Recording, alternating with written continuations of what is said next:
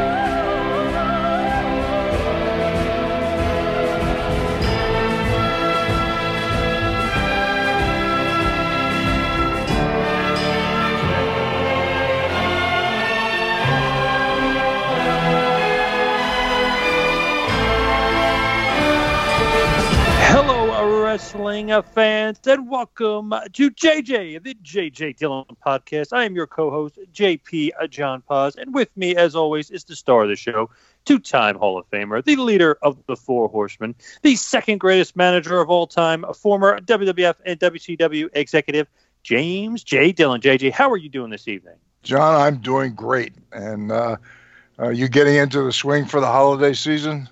Oh, yes. How about you? You getting ready for this crazy Christmas? Yeah, I mean, I always feel that Christmas is largely for the kids, and I do have children and grandchildren and some great grandchildren. So for me, Christmas is and the holidays in general are about them. But it's just I'm not a big fan of cold weather, but it's also really a nice, joyous time of the year, and as we get ready to welcome in a new year. So. It's a good time for me. Yeah, absolutely. And this week on the show, we'll be Ask JJ Anything, where we'll be taking some questions that we've got either from Twitter or from email or from wherever we've gotten them from. Even got a phone call from an old friend of yours and got a question they wanted to send in.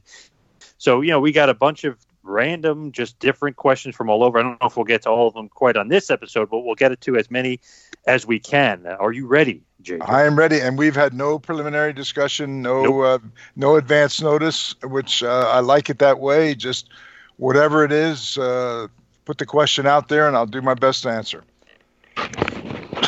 Now, I'm not sure if you remember him, hopefully you will, the old Jim Crockett Promotion photographer, Eddie Cheslock, who's an old friend of yours. He sent in... From Richmond. Yes, exactly. Yep. I remember him well. He's a good friend. He wanted to know, what are your top 3 Four Horsemen and why, meaning group-wise. So his pick was Arn, Rick, obviously, Tully, and Ole. That's his favorite. His second favorite was Rick, Arn, Tully, and Luger. Then his third favorite was Rick, Arn, Tully, and Barry. So he was saying, basically, what are your top 3 groups that you had of the Four Horsemen? Well, the original group, which he listed first, would be my choice as well. And the next would be actually... the group with Barry, and beyond that, I don't start numbering them down. I mean, the group with Ole, if it hadn't have been for him, maybe the Horseman, the thing would never have gotten off the ground, never going anywhere. So that is important. And even though Ole is basically retired and out of the limelight, he had a fantastic career. When I broke in with Jim Crockett Promotions back in the early 70s, Ole was basically a main event performer, and he and Gene because the Carolinas was predominantly a tag team territory, and he and Gene were one of the top tier teams, along with Rip Hulk and Sweet Hansen, and so I got to be around those guys as I broke in on the road. And again, I started, and this is now, but you have to remember, this is before the internet, before, cable television. And so being from Trenton, New Jersey, my understanding, other than just, the newsletters weren't as prevalent back then, and you got the newsletter, which would kind of tell you what was going on through correspondence, mentioning, whatever the territory is, whether it was Detroit or Amarillo or in California. That way, was my way of knowing, who was appearing where, and what the hot feud was in that particular territory. So it was a different time, that's for sure. Now, he also mentioned he loved the Luger group as well, and I know obviously Lex is near and dear to your heart as well. Yeah, and Lex was the one guy that came along who. The other horsemen were all people who had lengthy careers, and Lex was in Florida. He was a football player, bodybuilder, and kind of got sideways in Florida with Bruiser Brody. And I remember Eddie Graham called Jim Crockett back then, and the situation in Florida was intolerable because it was, I guess, a cage match from what I remember with Luger, and it just it got out of hand, and Luger climbed on his own over the top rope, over the top of the cage, went down, went back to the dressing room, picked up his gear, and left the building. And so it's Luger's right from the get-go in the very beginning has been somewhat of a controversial figure, but we did well with him as part of the Horsemen. I got a question here from Billy M. via email. It said, what was it like to be under the learning tree of Eddie Graham in Florida? Well, in the industry, we would hear people talk about who the great leaders were, and I kind of figured that, and Eddie Graham was kind of like the guru. He was the top guy who and at that time I remember Dr. Jerry Graham and Eddie Graham, the Graham brothers, being in the New York territory. In fact, I've got a copy of the original Wrestling Review magazine that came out in the fall of, I want to say, I'm looking at the date, 1959, and the cover was Dr. Jerry Graham and Eddie Graham. And Jerry was the flamboyant one, always with a cigar, and he was the one that did all the talking, and Eddie stood there, very stoic, and he never even said anything. And of course, later on, I found out, once I was on the inside of the business, how respected Eddie was, and that he was and is one of the most brilliant people ever behind the scenes. He was a great performer in the ring. He was I wrestled Eddie many, many times, which was a great privilege and honor to have been in the ring with him. But he was, using some inside terms, he was salty.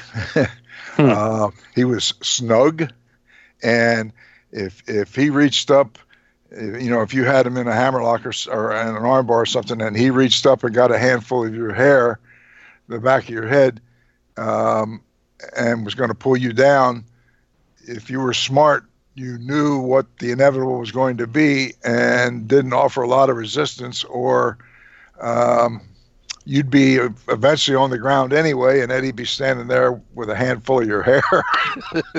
So, wow. Yeah, he was very physical. He wasn't dangerous in that he didn't, deliberately hurt people, but he just, he was tough. And he went all the way back to the early days with Dory Funk Sr. in Amarillo. He was a huge card. Eddie was in Amarillo. I think he wrestled in the name of Rip Rogers back in the day. And then Eddie became a not only a student of the business, but regarded as a professor emeritus by anybody that was in the business that was ever around him. So I really look forward to my my journey, and back in those days you would go from territory to territory, and Eddie settled in Florida, and I finally got to be there and to be around him. And when you talk about being under the Eddie Graham learning tree, that's what it was. He was just somebody that, and I've told the story in Tampa. The dressing room was up on the second floor, and there was as you came up the stairs was a door into the dressing room that the heels came out of, and you had to go around and along that railing to another door farther down that the baby faces would go in. However, there was a door on the inside where the one could access the other from the inside without the people in the arena seeing it. And I can think of more than one occasion where Eddie wasn't actually in the match, but I remember there was a tag match of 4 seasoned guys that was going to be an outstanding match, just with them putting their heads together to see what they would come up with. And there were these four guys that were in it, sitting around, with 4 folding chairs in like a circle, so that they could all make eye contact with each other and communicate. And as I look back at the scene, Eddie Graham was sitting on a separate chair, maybe 2-3 feet behind that group, but where he could, hear what they were saying. And they would go over and throw suggestions and list ideas, and just when they thought that they really had a great plan for that match that night, Eddie would just slide his chair a little closer, and he would say, "Boy, what he always would start by saying that what they had put together at that point was going to be great, with no input from him. However, he something came to mind, and he said, think about this," and he would throw out one little thing, and that would generate another conversation to basically relook at what they had already done. And there was he didn't want to dampen the enthusiasm and the creative ideas of the 4 guys that really put their heads together and came up with something that was really good, but with Eddie's input and changing a few things, it went from being really very good to being excellent. And that's what Eddie was so good at. And he basically took the ingredients of what they had come up with, and then added some things to make it even better. And that was the essence of Eddie Graham. Such a brilliant mind in the wrestling business. Billy also wrote by email, what was your favorite territory to work and why? Well, Florida has to be right up at or near the top of my list, because of the fact that I had a chance to be there under the Eddie Graham learning tree, and Eddie was actively wrestling at that time too. And I remember on Friday nights, Mike Graham was kind of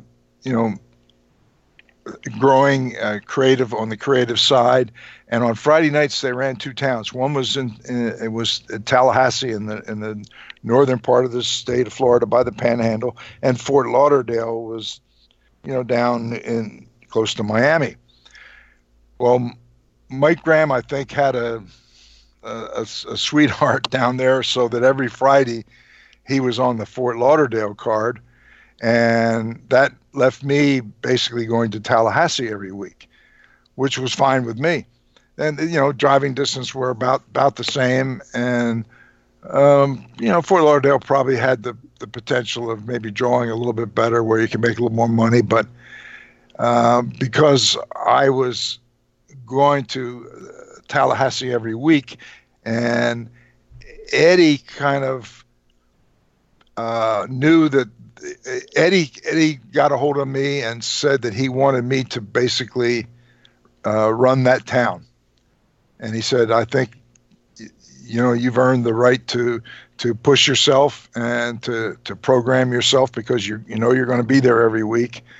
And he said, and I want to help you with my experience, and that it would be, it would be a good learning experience for me and good for my reputation in the business to be able to have a town that basically I was running in the Florida territory. And Eddie, wanted to basically ensure that he had a lot of confidence in me, which was good for my self-confidence, and with his help every week. And then it got to the point where, the town was really, really doing well. And Eddie said, not that Eddie, he certainly didn't need to work and didn't want to be on the road all the time, but he finally said, I'd like to come up there and work a 3 or 4 week program with you, which, I would never have felt right asking him if he would consider doing that. And when he basically threw the idea out there and volunteered to do it, I mean, I was ecstatic. And so he came to the town, and for 4 weeks, we worked the program and just did incredible business. But that was the peak of me being under the Eddie Graham learning tree, and I got to see firsthand that everything that was said about him and his reputation in the business, it was all true. And then I don't think the things that were said about him did justice to really how brilliant he truly was. He was, of all the people in all of my years, over a half century being around the business, he was the one guy who had the greatest influence on me. And I'm just blessed that I was in Florida at a time where Eddie was still active, and had a chance to be under the Eddie Graham learning tree. Jason E. via email. JJ, who do you think embodies being a 4 horseman the most, both in and out of the ring? I assume you're talking about the current roster of people? No.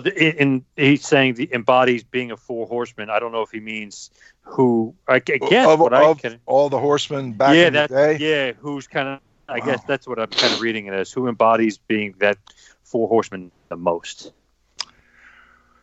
There'd be a lot of choices that I could make, and it wouldn't be fair to list them all and say, well, it's a tie with all of them.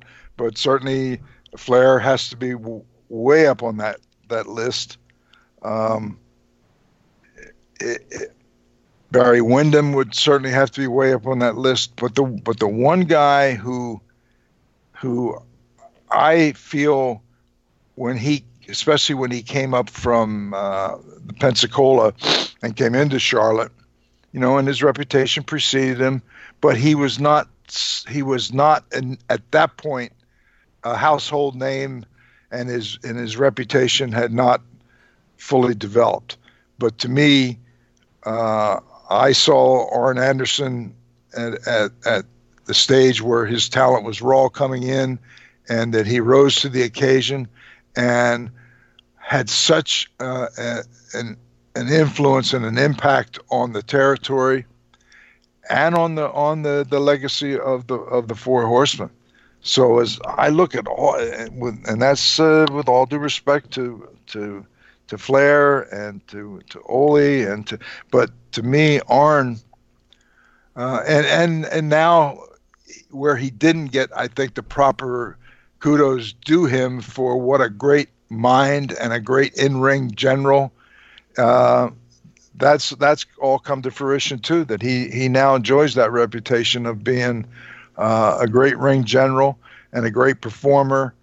And he's to me, he's right up there at the top of the list. And he's a good friend, and it's not only because of our friendship, but he's someone that I just have so much respect for. And, there's other guys that were, had a little more experience that were, and he doesn't have the bodybuilding physique of a Lex Luger but he just, if you were looking at somebody that you were going to clone to be the epitome of a professional wrestler, and you wanted to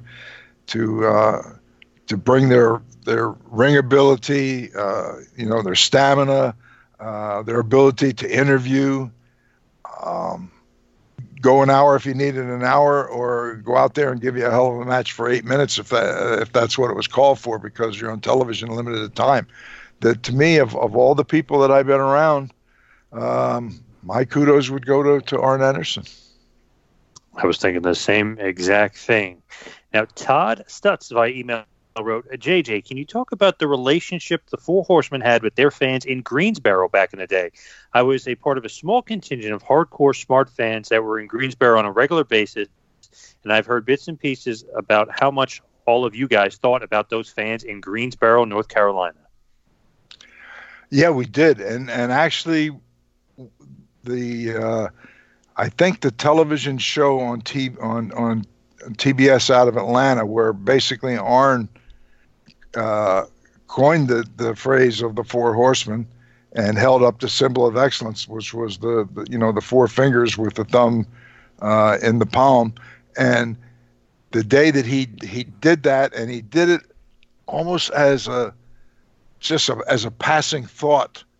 And I wish there was a copy of that interview, because I've gone over it a million times in my mind. But he talked about when the Horsemen were all standing there, and he said, no, at no time in our history have especially in the world of professional wrestling, have four individuals had an impact on the overall industry and dominated. And he said, and I would expand that beyond the world of professional wrestling, and to try and find a comparison, he said it would be the Four Horsemen of the Apocalypse, and held up four fingers. And that's where the Four Horsemen thing started, and the use of the symbol of excellence. And when he I think did it for the first time on Atlanta TV, we would do Atlanta TV in the morning at the studio, and then jump on a plane or a charter to go to, because Saturday night was a major night for professional wrestling in live arenas. And on that particular night, we were in Greensboro, which was always a good town for us, period. I mean, and after Arn kind of established the identity of Four Horsemen, and we didn't really think that it would be something that we could not have ever imagined at that moment that by mentioning the name and the symbol of excellence as it came to be known was going to have that kind of an impact.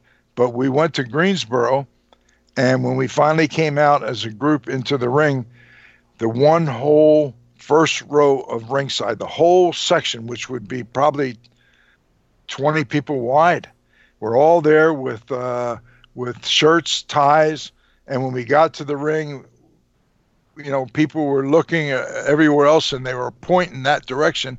And as we turned and looked, here, that first entire row was holding up the four fingers with the symbol of excellence.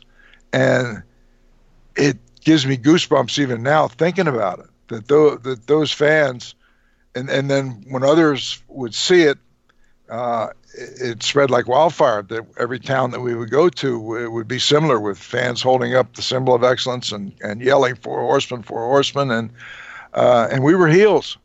But and I'm sure Jimmy Crockett must have worried a little bit at first that you want your fans angry and mad at your heels, and want to see like the baby faces like the Rock and Roll Express or the Road Warriors, to draw the battle lines.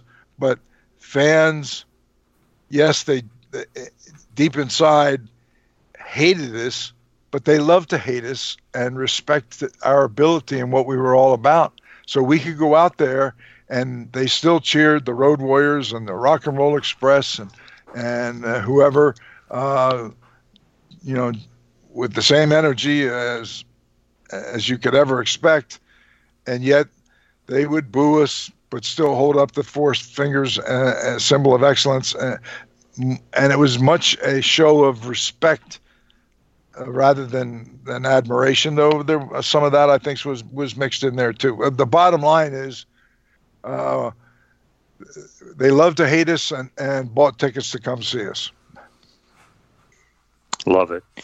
And if you think about it, what a memorable, obviously the Four Horsemen, but memorable fans down there in Greensboro. That is for sure. I mean, there's still a big contingent down there that absolutely love the old NWA, love Crockett, and absolutely love the Four Horsemen.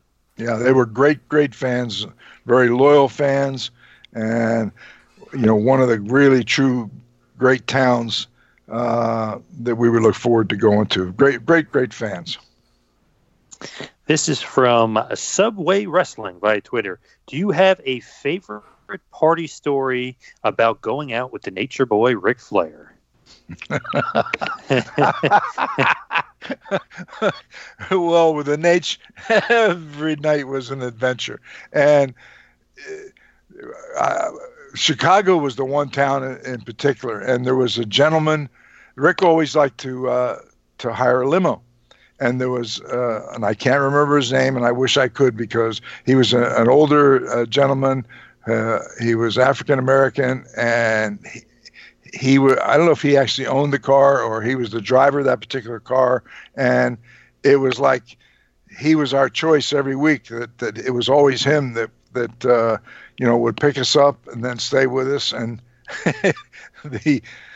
it's like the conversation every week would be, Mr. Flair, I can't stay up too late tonight. I've had a busy weekend, and please don't stay out all night. And Rick would say, no, don't worry about it. We're going to make it an early night tonight. Well, yeah, right. Rick didn't know the true definition of early night. And, sometimes we would be, on Rush Street in Chicago, and there was the bars changed names of the over a period of time as ownerships change over a period of time. But there was one place there. I think it was called the Snuggery, and that was our watering hole. And of course, Flair or one of us would mention, in Chicago, and we're gonna come out there, and we're gonna destroy the arena. And when we're done, we're not going to rest. We're going down to Rush Street, and we'll see everybody at the Snuggery. Well, by the time we got down there in the limo, it would be wall-to-wall people. And, it was like 2 floors. And so they had a pretty good capacity, but they would have the fire marshal capacity met, and there would be a line of people down the street and around the corner that if a couple of people left, then they would allow 2 people in to take their place. And it just, I really can't think of another town that was, or another look in the watering hole that we went to that was as hot as Snuggeries. It was just, and you'd walk in and they knew what each of us, what our a drink of the night of choice was, and you walk in and you go to tell the bartender what you want, and he'd put the drink down in front of you, and you'd smile, okay, they know what we want, and then we would be there the whole night. And at the end of the night, we didn't take anything for granted. We say, well, okay, where's our tab? And the answer was always the same.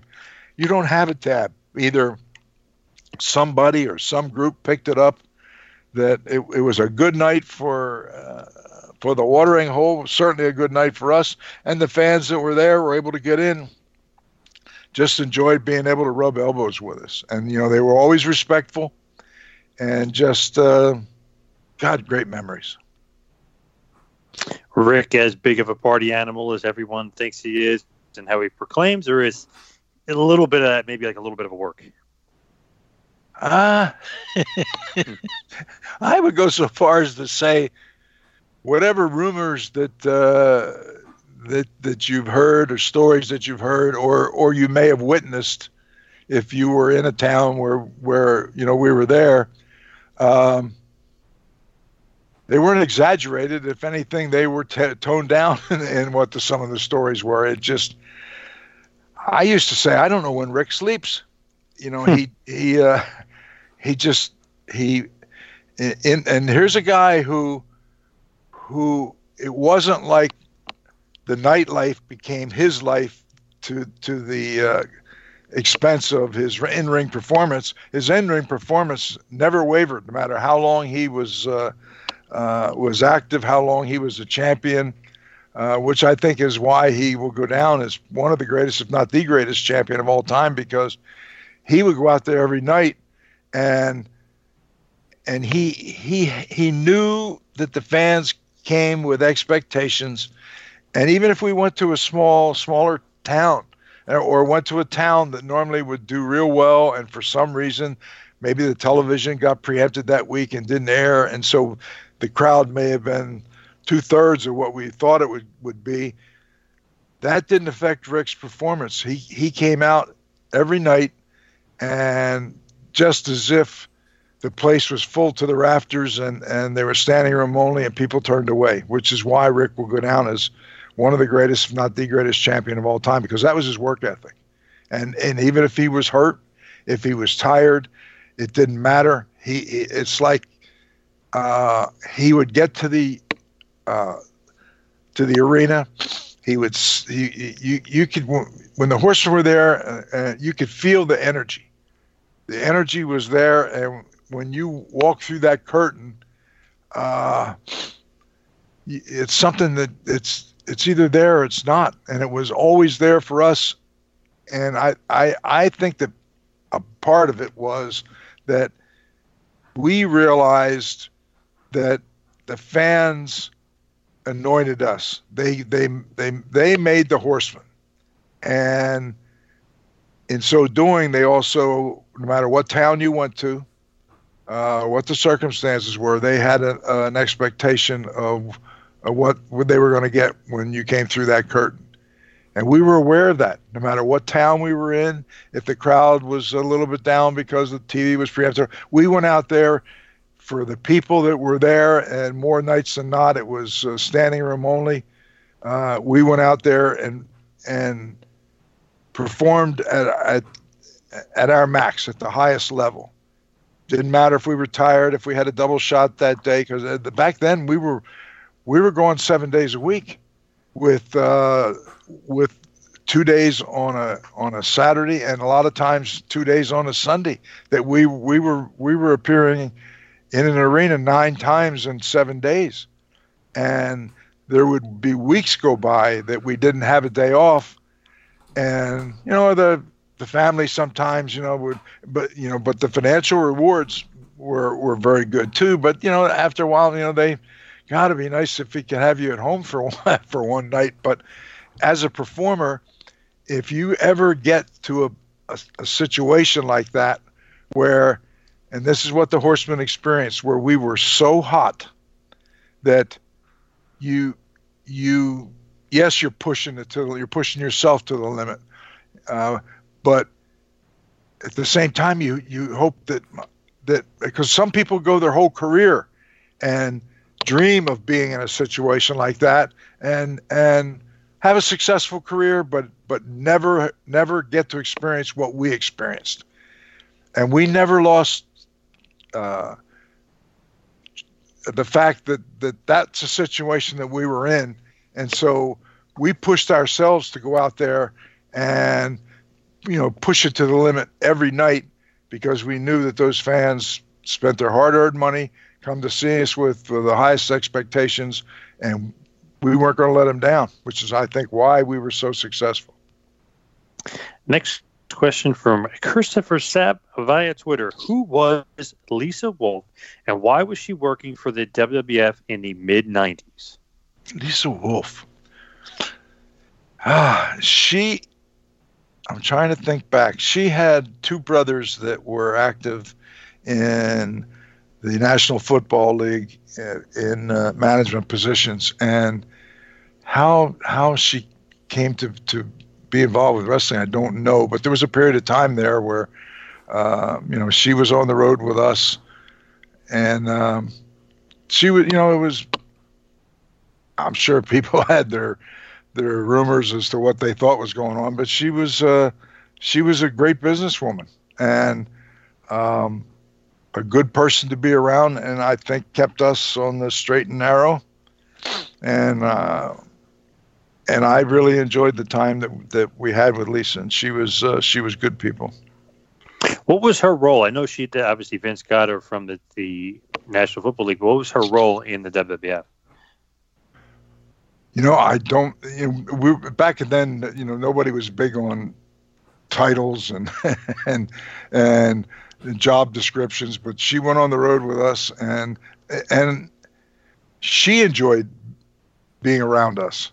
It's a crazy world, and I'm sure being around the National Football League and football players, there are people that have a lot of great memories. And she found that the world of professional wrestling and being around the Four Horsemen was everything that you could have heard about the NFL and their legion of fans and what they did. And we didn't take a back seat to anybody. Now, when she was working WWF in the mid-90s, what was like her, not position or title or something like that, but what was her like place in the pecking order? Obviously not as high as Vince, but she was above you, below you. Did she report to you, or you reported to her? Technically, I think I reported to her, and she was, Vince had kind of, because Vince can't be everywhere every night in every town, and she was going to towns and was a good businesswoman. And I don't remember what her exact title was. And for the period of time that she was there, and I don't even remember what that total time frame was, but she was a great businesswoman, and she was no nonsense, and was good for us for the time that she was there, and good as a person. This is from Chad B via Twitter. JJ, do you watch current wrestling at all? Have you seen AEW? If so, what do you think of it? Wow, to be honest with you, I don't watch much of the current product. If back in the day, it's like 605. They talked about everybody would, which was understandable, would have their whole Saturday with all the places they had to go and errands they had to run, but they always managed to be home in front of their television set when Championship Wrestling came on at 6:05, and that's how the day was structured. They may week to week may be different, but at 6:05 they were home in front of their television set. And wrestling fans are incredibly loyal, and that period of time the ratings were just unbelievable. The Horsemen were, I would say, at their peak.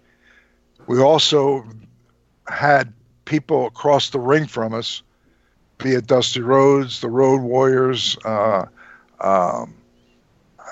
Sting, we had people across the ring from us that were worthy of the Rock and Roll Express, because we were hot, but people don't come just to see you have your ring entrance and stand there in the corner. They want to see a contest, and they want to see people that are worthy of giving you a battle every night. And the depth of the talent roster at that time was, I think, as good as it's ever been. Have you seen AEW, the Cody Rhodes new promotion that they have? I have come across it a few times and watched some of it, and it kind of reminds me of back the old days with what we were doing in the studio wrestling, and it seems to be structured similarly. But I was close to Dusty. We never interacted anywhere around the arena because he was the catalyst of all the people that we were fighting, and I was kind of the leader on our side. And so Dusty and I, as close as we were, really never associated, except we would make exceptions around the holidays, and Dusty would have a party at his house, and I would be invited, but we, it was an era where you hear the term "protect the business," which we tried to do, and we never. Back in those days, if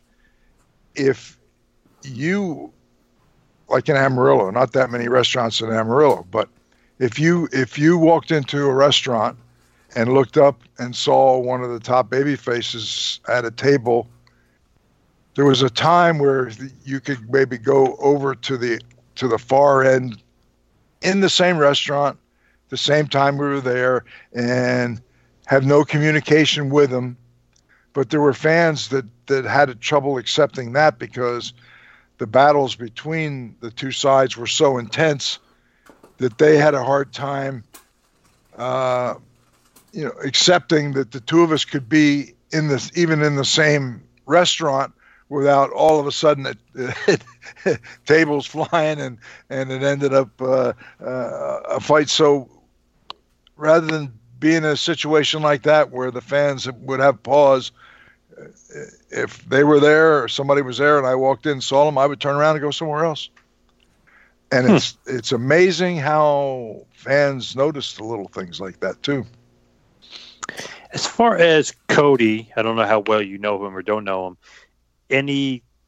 Anytime you met him or anything like that, and did he remind you of Dusty at all as far as kind of his plans and thoughts of what he's doing with the business?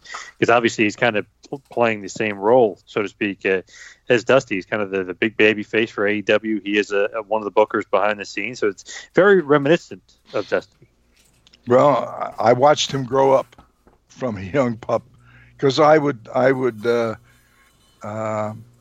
socialize some with Dusty, not to the point that people would see me come and going at his home, and so over a period of time, I got to see all of the fans. He had a daughter too that was a cheerleader for I think one of the NFL teams, and they just. So I watched Cody grow up from being a young pup, and so it doesn't surprise me that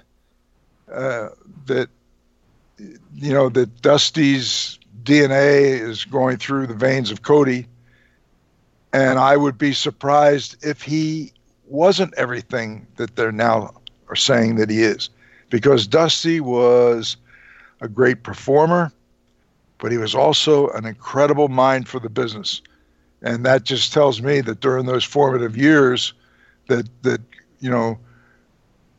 Cody saw that and was absorbing some of that and remembered enough of it that now that's coming into play with what he's doing, carving his own niche and making a name for himself. I am not surprised at all.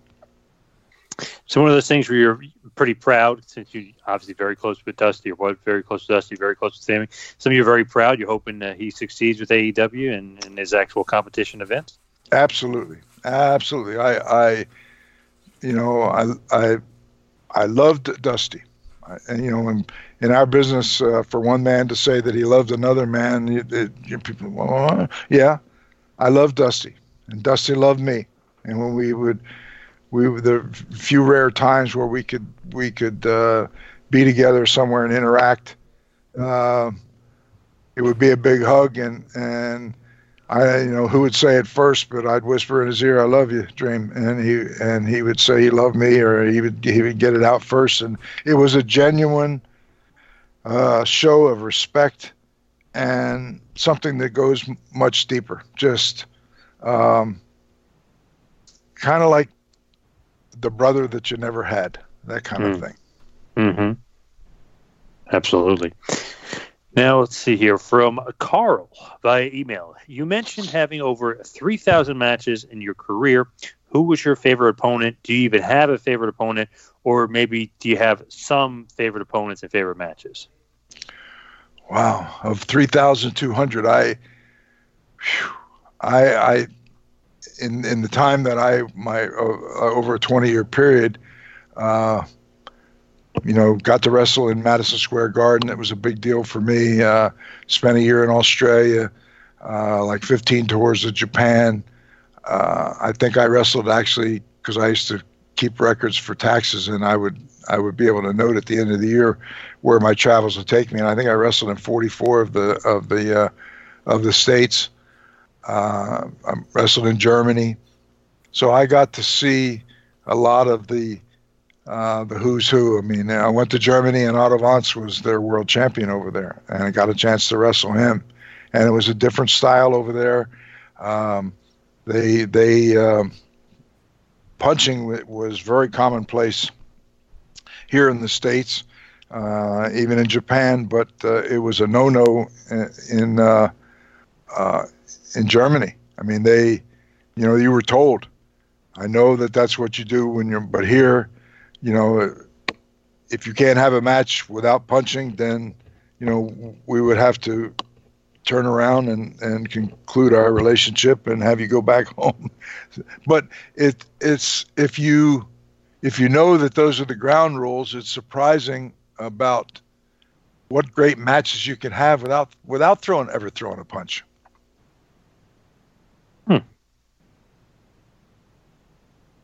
That's great. And now, as far as, let's see here, Randy H. by email, this is a good one. As head of talent relations in the WWF, who was your favorite talent to work with, and who was your least favorite talent?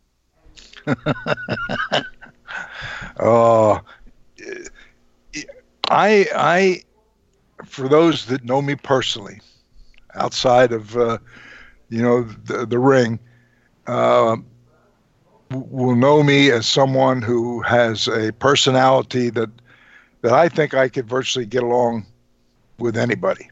And for that reason, I had great success on the creative and executive side of the business because I had that ability to be able to get along with all people. And for me, I can't, to start picking out names of somebody that maybe was difficult to deal with. I can't single them out because I figured a way how to make it work. And, there were always guys that were easy to work with. I remember one time that we used to have to do when I was in WCW or it might have been when I was working for Vince, that we had a lot of, I think it was working for Vince, where we had a lot of personal appearances with different sponsorships. And even though guys got paid to do them, there was a lot of guys who, had a pretty extensive schedule in terms of as an in-ring talent. And even though that they can make good money doing personal appearances, prefer to not beat themselves to death and have time home with their family. And I certainly respect that. And I remember that, and I'm not picking on Lex Luger, but it seemed like every time that I called Lex, it was like I'd hear almost a groan through the phone, and I had my 5-year-old has a birthday party this week. It was always something that was not convenient for him. The other end of the spectrum was Randy Savage. I mean, I didn't even get I would call Randy, and the Macho Man would say, "Well, what do you got? Where do you need me to go?" Knowing that I didn't send him just to send him somewhere. They were all important, and they were different sponsors and different things that to have Randy was a big deal. And Randy would go and without a moment's hesitation, almost to the point that someone in that position of having to make calls to guys and ask them to give up a day off to go somewhere, you'd almost like be motivated to call a Randy Savage because Randy always said, "Where do you need me to go?" And and you get me a nice hotel and whatever, and the car to pick him up, and I sound like I'm picking on Lex, but some guys would like, "Oh man, again," but in fairness to Randy, though, to call somebody else who didn't have the same enthusiasm that Randy did, it would have been unfair of me to say, okay, I'm just going to call Randy because Randy just wants the information and he's going to go and I don't have to hear any attitude. Where there's another guy who I'm going to have to listen to some attitude and then not back down, and tell him, well, your name came up and you're on the, like they had the games that were very popular then, and you're one of the feature guys and you're on the cover of the box of the game, and this is to promote that, and I need for you to go. And I had to be stern and hold my ground too. I love that. Macho Man, you think, such a big star, this absolute legend. You figure he might be like, I don't know about that. You figure he wouldn't be as easy to work with as he really was. Kind of surprising. He was a huge star, probably one of the biggest stars ever in our profession. And I had a great relationship with Randy. And I in good conscience can say I never abused it, but Randy was also in demand. He was making good money. He was on all of the games. He was on the cover box. If they released a DVD back then, like if they had, the different things, whether it was WrestleMania or what, it was a big deal. VHS tapes and stuff. The VHS tape was a big market back then, and so the guys that were being featured to actually promote it during the release time, it put some pressure on the guys, but they were also the guys that were being rewarded financially for it too. That's just from Mike T via email. Jim Ross has often said you helped him greatly for what would be his role as head of talent relations in the WWF. Can you kind of elaborate on maybe you giving Jim some pointers or helping him out, or maybe just giving him some advice? Jim was a student of the business as far back as I can ever remember. He worked for Bill Watts, and back in those days, Bill's territory was pretty widespread. And Jim has a unique talent in that he is very good at broadcasting and calling matches, and so he's somebody that was always in demand. And I have so much respect for Jim Ross. He's a great announcer, and nobody could ever question his passion for the business, and just he was always professional. I think that is, if I had to pick one word to describe or two words to describe Jim Ross, a consummate professional, and that's what he was. And I always had a great relationship with him, great respect for him, and just somebody that will be a friend for life. Is that something you had to help him kind of prepare for that role, or is it one of those things where you can just give him advice and you kind of got to learn it yourself? Or how does that head of talent relations work as far as the next guy stepping in? Well, like I said, Jim was a student of the business. He was around Bill Watts, so he learned a lot from Bill before I ever worked with him for a sustained period of time. So he had already developed good habits and understanding of what you had to do to be a success in this business, and especially somebody who was a commentator, broadcaster.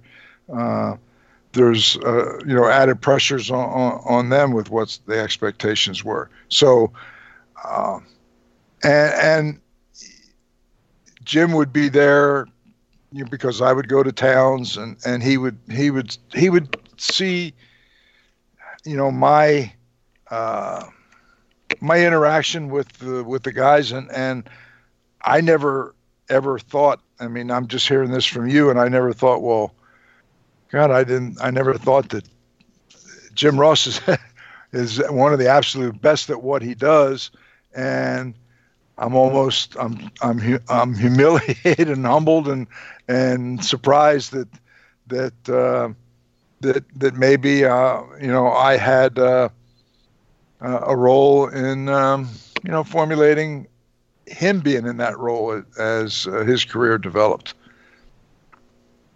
Yeah, and I believe he said it a few times. And I know this was probably a couple years back. There was a live stage show. You were kind of brought out as a special guest, and he, really gave you a lot of kudos, saying you were a huge help to him in the business for sure. I remember that, and it was the introduction that he gave me. And I'm someone who I've never taken my success for granted. I always have said that I was never the biggest, never the best, but nobody loved this business more than I did or was willing to work any harder than I worked. So whatever success I've had is because I worked at it. But there are a lot of people who work at it and feel that they've earned something that just, and that's the crazy part of the business that just never happens for them. And fortunately for me, it has happened. And I would say, part of my success was being around people like Jim Ross. And I guess that would be a great kind of stopping point. And obviously, you can continue sending in your questions, comments, concerns, jjdillonpodcast@gmail.com. You can send it in via Twitter as well as @2manpowertrip. Even use the hashtag AJJA, which means Ask JJ Anything. One more time, the email is jjdillonpodcast@gmail.com. As far as Pro Wrestling Tees, JJ has a Pro Wrestling Tee store up where you can pick up your very own JJ Dillon t-shirt. That is prowrestlingtees.com/JJ Dillon. Please, I implore you to check out our website, tmptempire.com. And on there you'll find a link to a JJ and JJ's website, which is jjdillon.com. You can buy a JJ's book, Wrestlers Are Like Seagulls, from McMahon to McMahon, the highly touted JJ's book, Wrestlers Are Like Seagulls, from McMahon to McMahon. And obviously, like I mentioned, you can follow us on Twitter and really check out the website. Once again, that is tmptempire.com. JJ, what do you think about these fan questions? You love getting these questions from the fans, these random, kind of one-offs? I really do. I mean, and sometimes it could be a theme thing or something coming up, like one of the major pay-per-views or events that will usually trigger some memories of previous special events like that. But I have to say that this is what I most enjoy. That if somebody who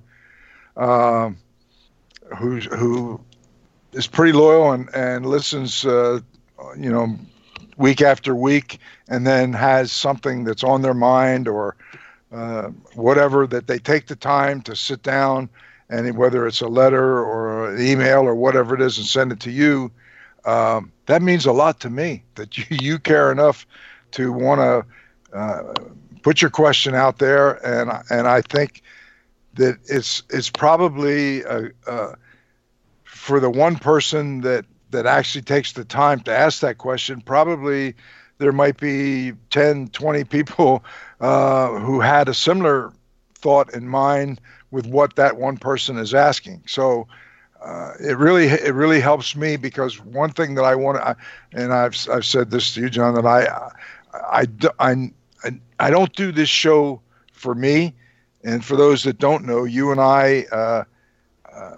I think a couple of years ago when we got started, I think maybe for a week or so you would send me some bullet points or some topic ideas, and we kind of moved away from that because we seem to be having greater success with whatever's going on at that moment, and using that as the springboard for the topic. And I'm really appreciative of the fans, first for their loyalty of tuning in each week to support the podcast and support our ratings, but to take the time, if you have a question, and people write from all over, and it may be someplace that I've appeared at some point, and that triggers a question. So I would encourage anybody sitting out there that's listening, and if you haven't written and have something and you've never heard me discuss it or answer it, or you have and want me to elaborate on it, to take the time and write. And usually John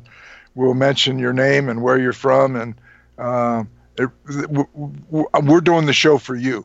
And so when you ask a question, it doesn't get any closer relationship than that. Absolutely. And of course, you can join us each and every week at 6:05, a very key time to a lot of good old school fans, every Saturday night for JJ, the JJ Dillon Podcast. This podcast was a presentation of the two-man power trip of wrestling's podcast empire.